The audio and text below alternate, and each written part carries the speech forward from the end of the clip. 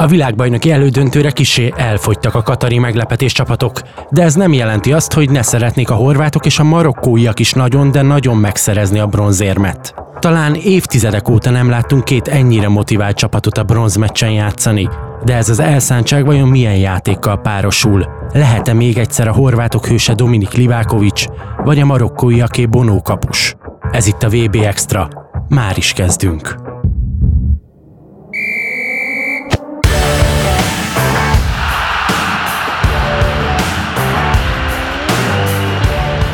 VB Extra. A Sportcast különkiadása a legnagyobb foci ünnepről, nem csak rajongóknak.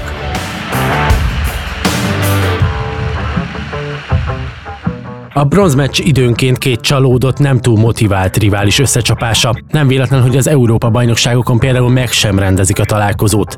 A VB-n viszont igen. Akad, aki az elbukott elődöntő után a háta közepére sem kívánja az újabb pályára lépést, más pedig épp a vigazdíj legfényesebb reményét látja meg benne.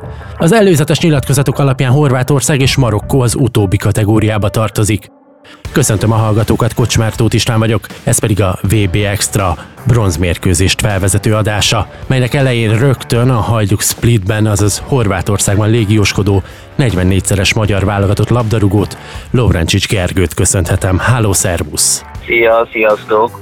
No, mesélj nekem, Gergő, milyen a hangulat Horvátországban? Hogy állnak a helyiek ehhez a bronzmeccshez, ehhez a lehetőséghez, hogy 4 év alatt másodszor is érmet nyerhet a válogatottjuk egy világbajnokságon? Felfokozott volt az elődöntő előtt nagyon a hangulat, ugye elveszítették azt a mérkőzést, egy kicsit letörtek, de ahogy mondtad te is, tehát zsinórban második évben ott vannak a legjobb 4 között, úgyhogy ez is mutatja, hogy mennyire erősek, mennyire jó munkát végeznek. Most az, hogyha az előző világbajnoksághoz képest egy harmadik helyen kell beérniek, szerintem ugyanúgy fognak neki örülni. Hát örömünnep lesz itt kint Horvátországban. Te mit tapasztaltál akár a szurkolókon, hogyha kapcsolatban állsz velük, akár mondjuk az öltözőben a horvát játékosokon, őket mennyire lepte meg az, hogy ez a csapat megint eljutott egy VB-n a 4 közé, mert előzetesen azért a világ sajtó többsége nem sorolta őket az esélyesek közé, még néhányan azt is mondták, hogy simán lehet, hogy a csoportkörben elvéreznek. Hát ők nagyon bíztak a csapatban. 4 évvel ezelőtt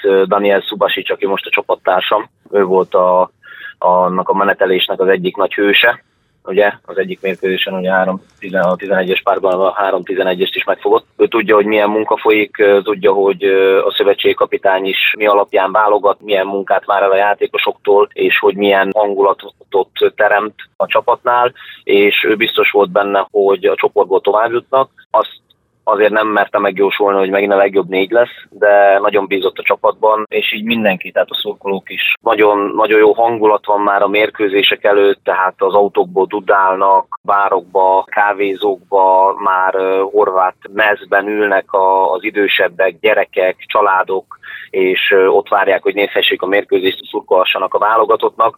Úgyhogy minden egyes mérkőzés előtt egy nagyon felfokozott hangulat van itt Splitben, de mondhatom az egész országban is. A szavaidból az derül ki, hogy decemberi időpont ide vagy oda, azért Horvátországban megérkezett a VB-láz, talán nem is volt vele probléma soha. Igen, ez így van, nagyon szeretik a focit, itt Splitben is ugye a Hajduk Splitér élnek, illetve a válogatott élés, ez tényleg látszódik, hogy ez a hangulat, ez, hogy mondjam, tényleg mint egy óriási család lenne, és minden egyes sikernek nagyon tudnak örülni, de ez nem csak a labdarúgásra igaz, hanem minden más sportágra is. A splitti fanatizmusból azért mi is szereztünk tapasztalatokat, nem akarok túl mély sebeket felszakítani, de ugye a 2019-es válogatott meccsen azért érződött, hogy elképesztő hangulatra képesek az ottaniak.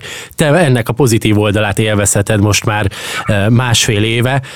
Összességében mit mondanál a városról és erről a fanatizmusról? Van-e hasonlóról tapasztalatod? Akár csak mondjuk, hogyha a Fradival összevetjük a spliti futballszerelmesek rajongását, imádatát. Azért különbözik igazából a kettő, mert még a Fradiról beszélünk, ott Budapesten vagyunk, és ott 2 millió ember él, illetve vannak más fővárosi NB1-es csapatok.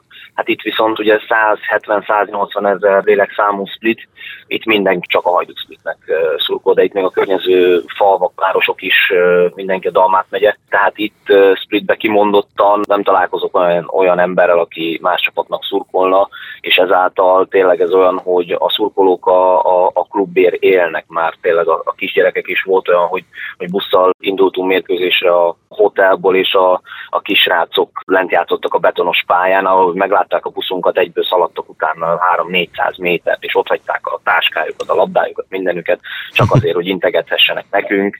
Úgyhogy ez csak egy ilyen kis apró sztori, hogy mennyire szeretnek itt minket. A szenvedély meg a szeretet az viszont sokszor együtt jár például azzal, hogy a riválisokkal szemben is óriási a tűz. Nekem az érdekelne, hogy Splitben látsz olyan embert, aki például lelkesedik Dominik Livaković válogatottbeli kiváló teljesítménye kapcsán, vagy ilyenkor, amikor a horvát válogatottról van szó, félre tudják tenni a spliti emberek azt, hogy a Dinamo Zágráb kapusáról van szó. Természetesen félre tudják, tehát ilyenkor, hogyha válogatottról van szó, akkor Horvátország, és teljesen mindegy az, hogy most a Dinamo Zágráb kapusa fogja meg a 11-eseket, vagy pedig az Isztrának a kapusa, vagy a külföldön játszó másik játékos. Ilyenkor elfelejtik azt, hogy jó értelemben, hogy ki hol játszik, és tényleg a személynek, a csapatnak, mint Horvátországnak szurkolnak. Te mit szólsz Livaković teljesítményéhez? Talán te közelebbről látod az ő horvát bajnokságban bemutatott teljesítményét, vannak róla a tapasztalataid. Ő tényleg egy ennyire klasszis kapus, akit valahogyan Nyugat-Európa eddig nem fedezett föl magának, vagy egy extra jó VB-je van, ahol 5 meccsen keresztül tudott villogni? Nehéz megmondani, mert ugye a Dinamo Zágráb kimagaslik ebből a bajnokságból, ugyanúgy, ahogy a Ferencváros a magyar bajnokságból, és sokkal kevesebb dolga van neki, mint ugye nemzetközi szinten, akár hogyha nézem a selejtező mérkőzéseket is, amit játszott Horvátország, ott is több dolga volt, mint mondjuk a Dinamo Zágrábben. Tehát itt nem tudta megmutatni a bajnokságban azt teljes mértékben mire képes, mint mondjuk már, hogyha a Dinamónál maradok a nemzetközi kupákban, hiszen ott is voltak parádés mérkőzései, és ugye most a mostani VB pedig még erre is rátesz, hiszen nagyon-nagyon jó formában van, és ugye én ezt annyira nem láthatom a bajnokságban, nincs rákényszerítve, hogy folyamatosan védjen, folyamatosan formában legyen, mert ugye olyan csapatban van, ahol nagyon az ellenfelek nem, zörgetik meg a hálóját. Jó, hogy a nemzetközi sorozatokat szóba hoztad, mert BL selejtezőben például annó te is bevetted Ferencvárosiként Livaković kapuját. Igen, kedves emlék számomra az a győzelem, az előtti évi az annyira nem. Ugye amikor 4-0-ra kikaptunk, de az a én visszavágónak hívom, az nagyon sikerült számomra, és hál' Istennek, hogy azután a győzelem után meg se álltunk a Bajnokok Ligájáig. Most pedig úgy néz ki, hogy könnyen lehet, hogy egy későbbi Bayern München kapuját sikerült bevenned, ami gondolom még inkább úgy simogatja az ember egóját. Akkor ő Dinamo Zágráb kapus volt, úgyhogy a Dinamos Livakovićnak rúgtam volt. Ha a Bayernben lenne és úgy rúgnák neki volt, akkor azt mondom, hogy a Bayernesnek. De tény és való, hogy nagyon profi hozzáállású, és tényleg egy nagyon jó kapus. Most ezután a VB után szerintem, ha nem is a Bayern, de nagyon jó csapatba fog tudni igazolni, ha minden csillag úgy áll. Spliti csapattársad Livaja is a keret tagja, sőt, hogyha jól emlékszem, 5 mérkőzésen pályára is lépett, még hogyha nem is rendszeresen kezdőként, de azért megkapja a lehetőséget. Kanada ellen gólt szerzett, üzente haza valamit a Spliti öltözőbe, egyáltalán bárki a Spliti öltözőbe most kapcsolatba tud-e vele lépni? Hát ezt nem tudom, tehát én nem léptem bele kapcsolatba, én hagyom, hogy oda koncentráljon ugye erre a világbajnoki eseményre, a világbajnokságra, ugye biztos, hogy kap több millió üzenetet, főleg innen Splitből, hiszen ő egy zseni, egy élő legenda itt Splitben, és nagyon örül mindenki, hogy legalább egy játékossal képviselteti a klub magát ugye a keretben, a világbajnokságon. Az, hogy van gólja, illetve van gólpassza, és ha jól emlékszem, az még tortán.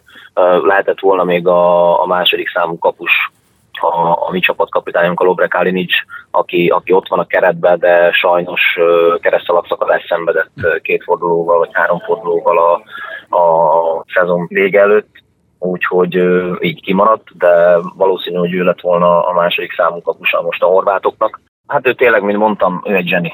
Tehát tavaly is 28 gólt rúgott, adott mellé 10 pár gólpaszt, most is van már 12-3 gólpasszal, 9 gólja talán, ha jól emlékszem, hogy húzza a hátán a csapatot.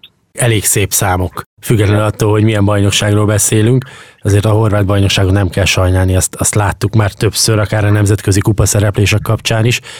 Összességében mit gondolsz, itt a nyakunkon a bronzmérkőzés, ez a Marokkó-horvát találkozó, ez milyen játékot hozhat, és a horvátoknak mekkora az esélye erre a bronzéremre? Jó kérdés, hiszen Marokkó meglepett egy kicsit, de jó értelemben. Nekem nagyon szimpatikus az, amit ők játszanak. Volt mérkőzés, amikor beálltak csak védekezni, és akkor úgy sikerült továbbütni, mert szépen taktikusan megoldották a dolgokat, viszont a franciák ellen megmutatták, hogy igenis tudnak focizni, nagyon, főleg a második félidőnek az első 20 percében odaszorították a franciákat, és helyzeteket alakítottak ki, nem volt meg az igazi térbeli gólszerző csatáruk, aki ezt mondjuk gólra váltotta volna, és a franciáknak elég volt még egy, hogy eldöntsék a mérkőzést. Én egy nagyon szoros mérkőzésre számítok, egy nagyon komoly meccsre, mind a két csapat szeretné azt a bronzérmet megszerezni.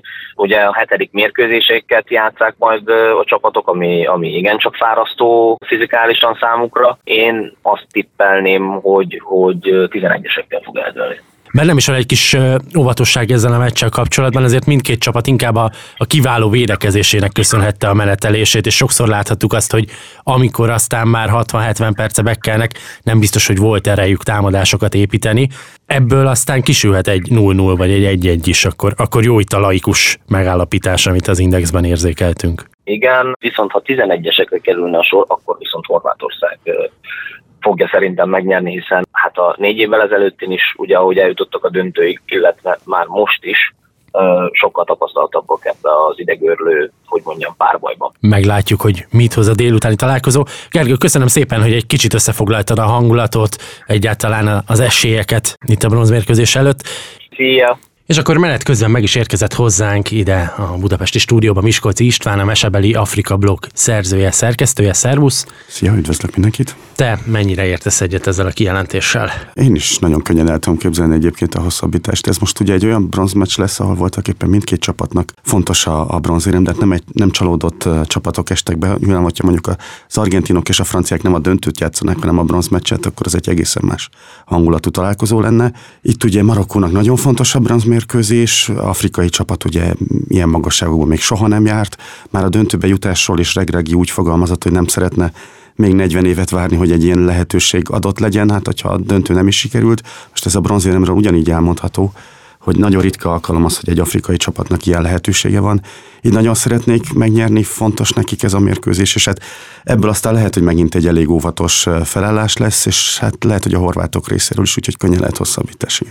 Ez a párharc azért jól mutatja, hogy bő 3 hét alatt is mekkorát tud fordulni a világ a labdarúgáson belül is. Ugye a legelső csoportkörös nyitómérkőzésüket egymás ellen játszották ezen a VB-n, és akkor azt a 0-0-át még a világsajtó is úgy könyvelte el, hogy fájdalmas botlás Horvátország számára, ami később akár a csoportból való továbbjutásba is kerülhet. Ugye a belgákkal szerepeltek még többek között együtt, illetve a kanadaiakkal.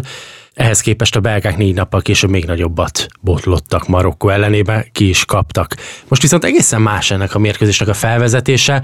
Az ember, hogyha beleolvas a horvát sajtóba, beleolvas a nemzetközi sajtóban, már nem merik kijelenteni, hogy egyértelmű esélyes Horvátország. Azért Marokkó nagyon sokaknak bizonyított ezen a VB-n. Igen, most már nagyon óvatosan fogalmaz velük kapcsolatban mindenki. Egyébként én is már azt se hittem el voltak éppen, hogy idáig eljuthatnak. És igen, most már nehéz lenne leírni őket, de azért, hogyha esélyest keresünk a találkozón, akkor azért azok valószínűleg a horvátok, de nagyon más hangulatú mérkőzés lesz ez, mint az első. Ott ugye azért én egy kicsit a horvátokon is éreztem, hogy amikor így nem ment olyan nagy, látszott, hogy ez nem lesz egy könnyű győzelem, és hát utána ugye nagyon sokat nem kockáztattak ott a sikerért, érezhető volt, hogy azért egy 0-0-val indulás egy Marokkó ellen az még nem olyan rossz, mint hogyha kikaptak volna. Lehet, hogy itt többet fognak kockáztatni, bár hát a horvátokra sem olyan túl jellemző az, úgyhogy ezért is mondjuk valószínűleg azt, hogy könnyen elképzelhető egy hosszabbítás is. Marokkóról viszont, ha más nem, akkor Franciaország ellen az elődöntőben kiderült, hogy képesek ők azért egy sokkal nyitottabb, offenzívebb játékra is, mint amit előtte megszoktunk a világbajnokságon a stílusukból. Te milyen Marokkóra számítasz? Arra, akit az első 5 meccsen láttunk, vagy arra, aki bátrabban támad, ugyanakkor Franciaország ellen azért elég hamar megbűnhődött ezért? Igen, bár ott talán nem a támadásra való fókuszálásuk miatt bűhődtek meg, de utána muszáj is volt nekik egy támadó felállást játszani, meg hát a franciák egy kicsit rá is kényszerítették őket, ez is igaz.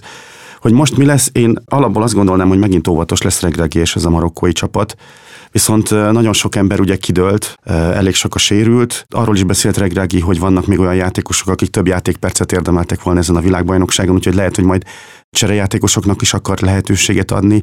Így aztán lehet, hogy egy kicsit más stílusú, attitűdű lesz a csapat, de alapjában én azért tartok tőle, hogy ők ebbe a meccsbe is óvatosan fognak belekezdeni.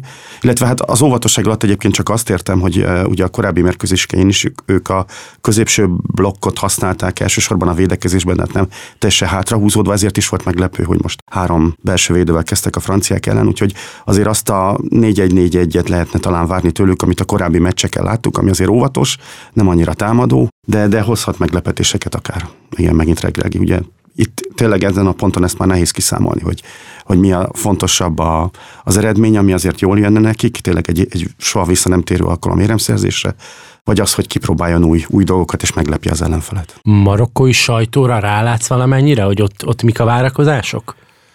Hát leginkább ez, amit mondtam, amiről a szövetségi kapitány is beszélt, hogy azért lenne jó megnyerni ezt a mérkőzést, mert ki tudja, mikor lesz még egyszer egy ilyen alkalom.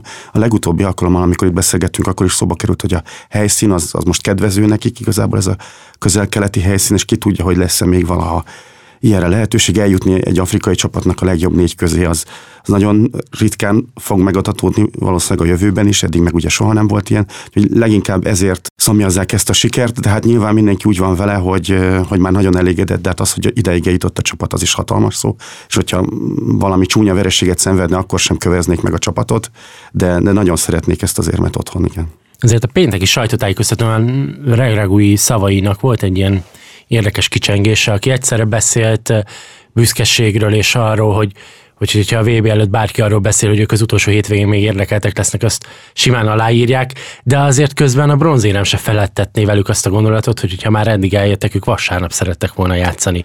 Megnőtt az étvágy, vagy egyszerűen tényleg még csak egy tüske van ott, ami miatt nem tud Regragui örülni az esélynek, hogy bronzérmesek lehetnek. Biztos nehéz egy ilyen vereségen túltennie magát. A szurkolókon is az látszott, hogy a franciák elleni vereség után, hogy borzasztóan csalódottak már, mint a lelátókon. Sokan sírtak, megkönnyezték a csapatot egyébként a játékosok közül is, tehát nyilván egy VB döntőbe bejutni az ő életükben nem sokszor adódik meg ilyesmi lehetőség, ezért nagyon csalódottak.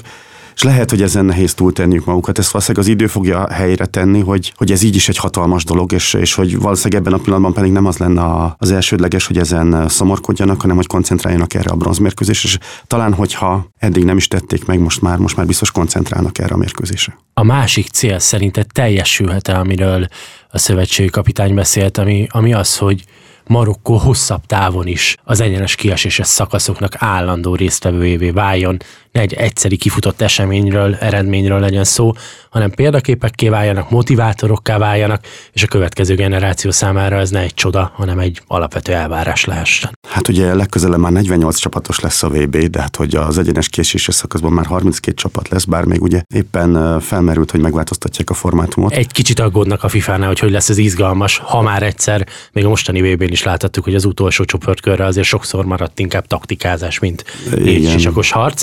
Hát még hogyha ugye az volt egy nagy vitapont, ezt a hallgatóknak, akik esetleg nem követték 1-2 évvel ezelőtt, hogy igazából a válogatottak, meg a tagszervezetek úgy fogadták el a létszámbővítést, hogy meccszám emelkedése ne járjon együtt. Ennek köszönhetően a formátumban 3 csapatos csoportkör lenne, egyel kevesebb meccset játszanának a csoportkörben, így aztán egyel többet az egyenes kieséses szakaszban, de most már azért kezdenek rájönni a FIFA döntéshozói, hogy ez nem biztos, hogy kifizetődő lesz, hogyha mondjuk 2 győztes csapat találkozik az utolsó körben, ahol már azt se kell figyelni, hogy a másik ágon mit játszik a párosítás, mert nincs másik párosítás. Zárójel bezárva. Sőt, még az is, bocsánat, csak még annyit, hogy az is könnyen előfordulhatna, igen, hogy a 2 csapat, aki az utolsó körbe játszik egy 3 csapatos csoportban, az könnyen kigolyózhatja a harmadikat, ha volt valahol egy döntetlen. De hát igen, ez nagyon furcsa lebonyolítási forma lenne.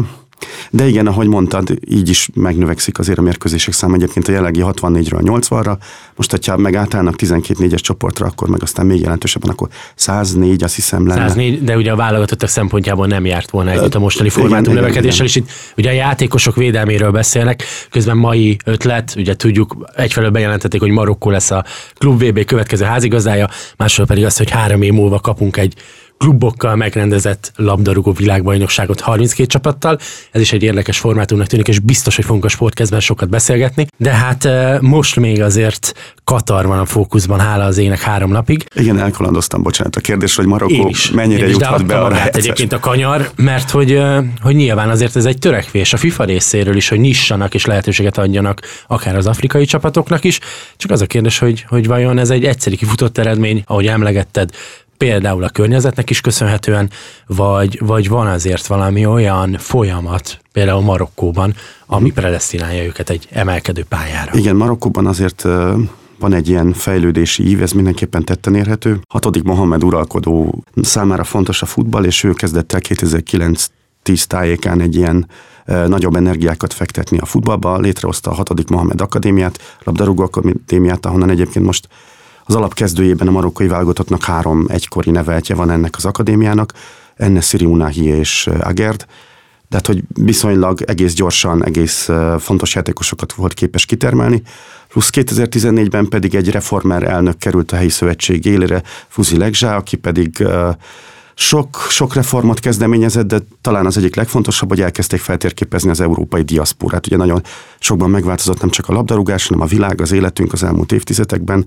és hát megpróbáltak rá hangsúlyt fektetni, nagyobb hangsúlyt az európai diaszporában nevelkedő, nyilván sokkal jobb körülmények között nevelkedő játékosokra, mint akiket otthon lehetne találni, és akkor így fegyezték fel, például talán ilyen első nagyon fontos játékos volt, aki a marokkóiak mellett tette le a voksát, az Hakim Ziyech volt, aki előtt fiatalon nyitva állt talán a holland válogatott kapuja is, de őt sikerült meggyőzni, hogy inkább a marokkói válogatottat válassza, és akkor utána egyre több játékos európai születésű került be a keretekbe. Viszont akkor azt is el kell mondanunk, hogyha ez a téma már feljött, hogy ez az utóbbi években viszont visszaesett az európai születésű játékosoknak a súlya, mert talán túlzásba is vitték Marokkóban például. 4-5 éve még olyan keretek voltak, ahol több mint 80% a válogatottnak az marokkói születésű volt, és érezhető, hogy most fektetnek egy kis vagy európai születésű volt, bocsánat, és most fektetnek egy kis hangsúlyt arra, hogy az otthoni nevelteket is jobban bevonják, akik persze közben meg szintén eljutottak Európába és megtanulják az itteni magasabb szintű futballt, és így most már például egyébként a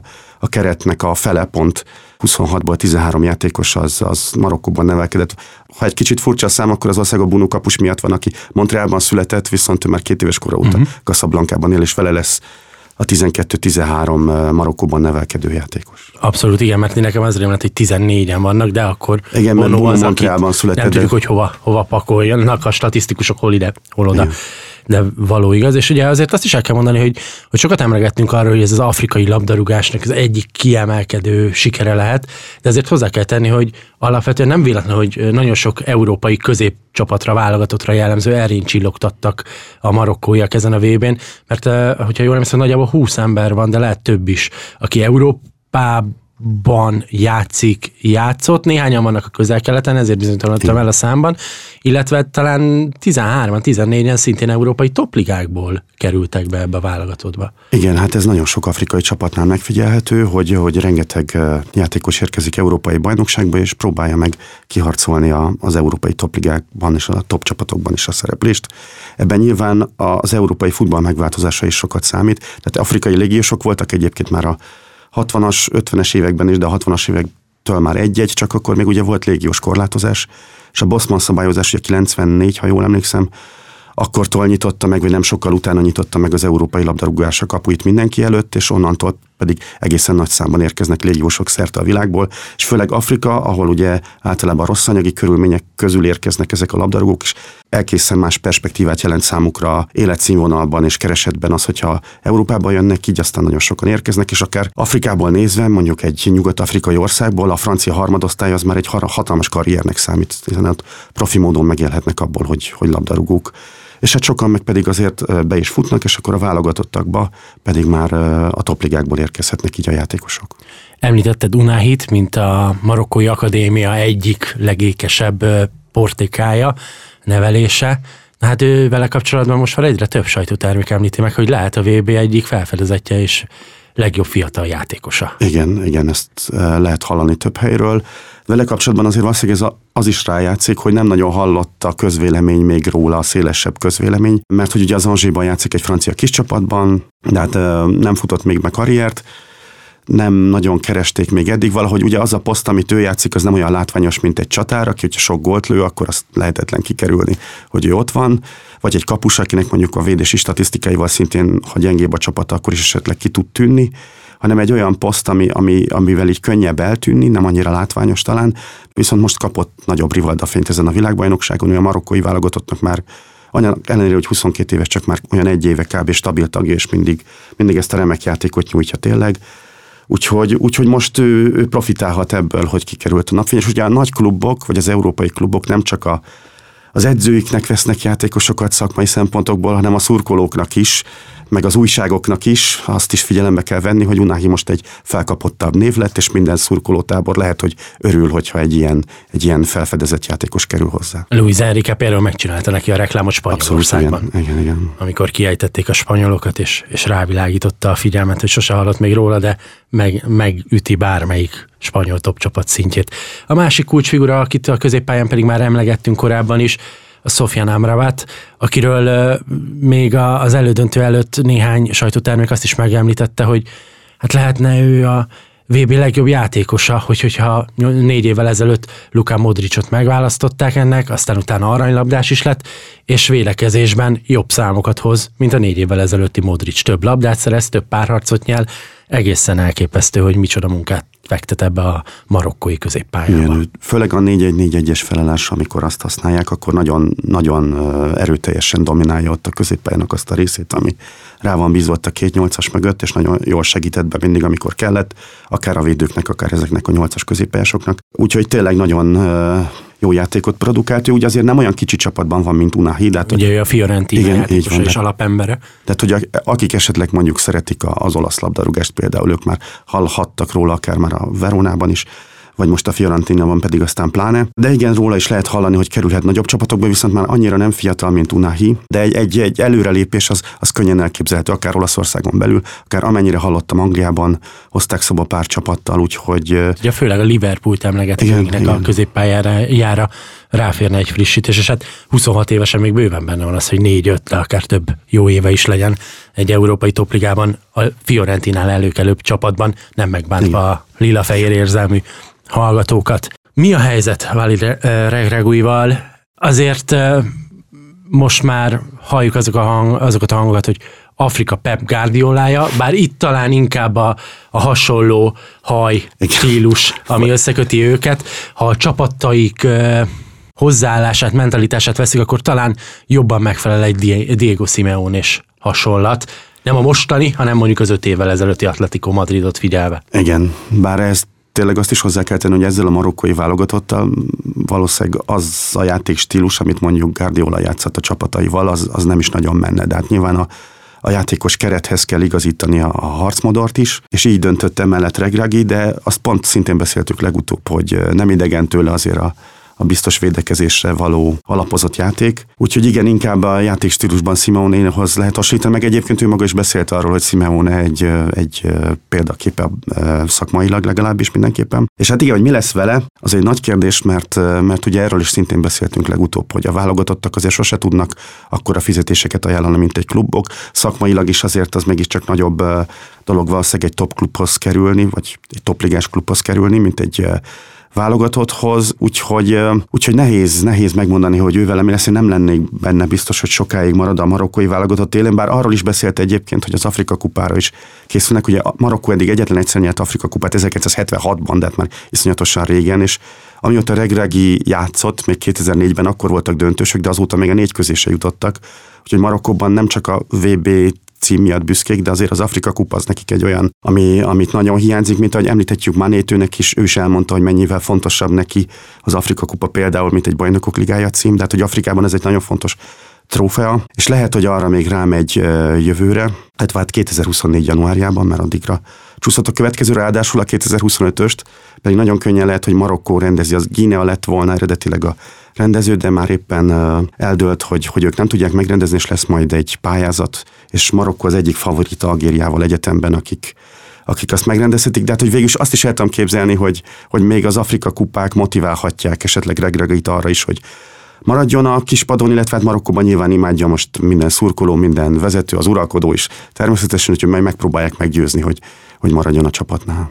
Abszolút érthető lenne egy ilyenfajta motiváció, de közben meg a nyilatkozataiból az jön le, hogy ő igenis szeretné azt bebizonyítani, hogy egy Afrikában élő, az afrikai közegben bizonyított edző átkerülve Európába ugyanúgy meg tudja állni a helyét az edzők között, mint ahogyan egy afrikai játékos a játékosok között. Igen, ez is hatalmas kihívás, és ez is egy nagy áttörés lenne, hogyha egy afrikai edző egy európai topligában legalább lehetőséget kapna, nem is egy nagy csapatban, hanem bárhol, hiszen ilyen még nem volt. Ugye ahhoz képest, hogy mennyire megnőtt az afrikai játékosok, légiósok száma az európai bajnokságban, az edzők, az elég árulkodó, hogy edzők ugyanakkor pedig nincsenek, sok mindenre, sok tényezőre visszavezethető ez. Ugye a másodosztályokban vannak edzők, a francia másodosztályban van a szenegáli Omar Daf, vagy például az angol másodosztályban kapott most lehetőséget Kolo Touré első vezetőedzői megbízatásával. Úgyhogy egy-két ilyen másodosztályú edzőt említhetünk, illetve a belgai vonalban van egy afrikai edző, Bayeleje a Zulte-Waregemnél, de az is egy kis csapatot, úgyhogy a nagyon nagy bizalmat, lehetőséget afrikai edzők még nem kaptak, még akkor sem, hogyha például Regrag is ugye franciaországi születésű, de Franciaországban nevelkedett, és nyilván ismeri az európai futballnak minden csinyát, binyát, de hogy igen, az is egy nagy áttörés lenne, hogyha egyszer nem csak európai edzők mehetnének Afrikába, hanem egy kicsit fordítva is egy első fecske megjelenne szintén az öreg kontinensen afrikai edzőként. Zárásképpen csak egy gondolat, és ez is a pénteki sajtótájékoztatón hangzott el, hogy azért Marokkó számára mekkora dolog volt ez a VB szereplés, függetlenül attól, hogy lesz-e érem a vége vagy sem.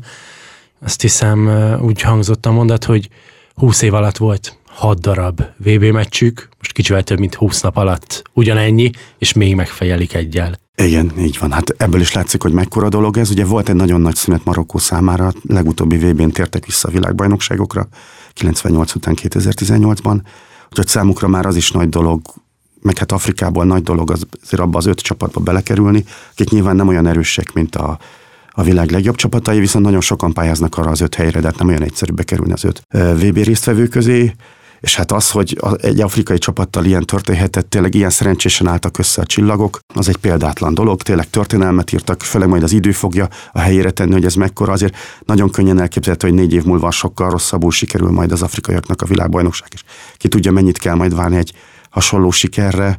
Úgyhogy tényleg az idő teszi majd ezt a helyére, aztán az is lehet, hogy ez csak egy ilyen első berobbanás, és akkor ezentúl majd komolyabban kell venni az afrikai csapatokat. Ezt tényleg majd a jövőben láthatjuk meg pontosabban. Végezetül mit mondasz, mi a tipped a bronzmérkőzés végeredményére? Jaj, nem szeretek tippelni. Húha. Csak egy kis játék. Nem kell véresen komolyan venni, de...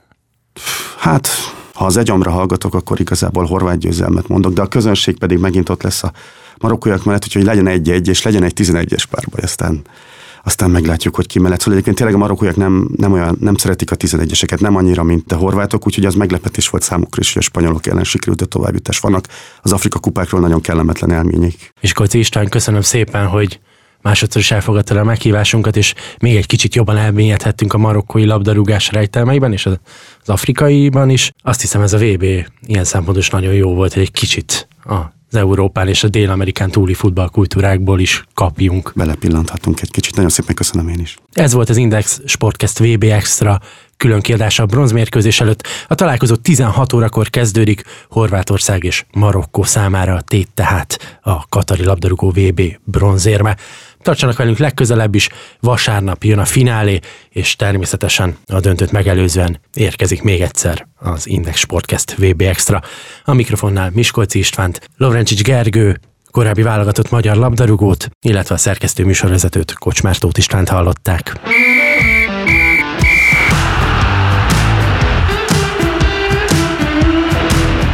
A Sportcast VB Extra podcastet hallottátok, amit azért indítottunk el, hogy összefoglaljuk a legnagyobb focis esemény legfontosabb történéseit. és mert imádjuk a focit. Az epizód szerkesztője és műsorvezetője Kocsmár Tóth István, a kreatív producer Román Balázs, a producer pedig Hambuk Richárd.